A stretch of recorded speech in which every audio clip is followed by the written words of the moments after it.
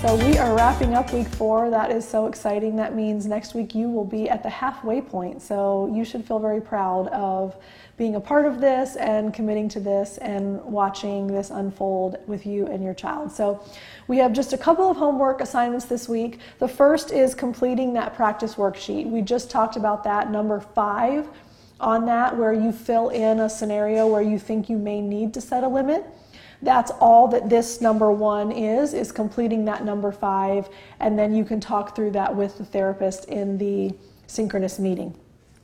Make sure, again, just like before, when you're ready to conduct your play session this week, that you review the do's and don'ts, you review the procedures checklist, and this new information that you got today, review the ACT sheet. That will give you a fresh reminder of the limit setting process, help you get a handle on that before you actually do your play session. Make sure that you conduct your play session, make sure you record it, and the final sheet in this week's packet is your play session notes. So that was the final sheet in this week's PDF, and this is what you will fill out reflectively after the fact. So you've already conducted your playtime. You have put all the toys away, and then at some point that day or the next day, I would encourage you to do it pretty soon after the session, or otherwise it's hard to remember sometimes. So if you spend just a few minutes at the end of the session or at the end of that day filling this in, it will be helpful, because the longer you wait, the harder it is to do it. But it's just kind of a recap of the session. So significant happenings. What happened in the session? What did the child do? What were the things that emerged as the significant aspects? What did you learn about your child?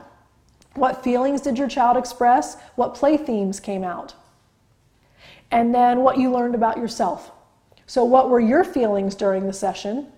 What did you think you were best at? And what did you think was the hardest or most challenging thing for you? And then at the bottom, questions or concerns, and a skill you want to focus on in the next session. You will go over this with your therapist in the hangout and with the other parents. So this is more just reflective. It's more to process. One of the benefits of recording these sessions is you get the benefit of watching them back. So sometimes parents will even go back and re-watch it while they answer these questions, so that it gives them some objectivity and perspective that maybe they didn't have in the moment when they were actually conducting the session.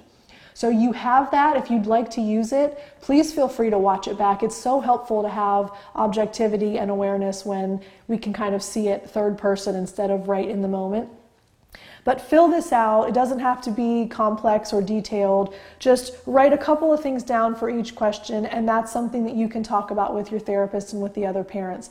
This is where you can start actually teasing apart areas of strengths, areas for growth, the things that you're struggling with, the questions that you have. It actually requires you and forces you to kind of process at a deeper level so that you can get the most out of this training. So those are your homework assignments. I'm so excited to hear about how this week goes, how your second play session goes. So I look forward to seeing you again soon.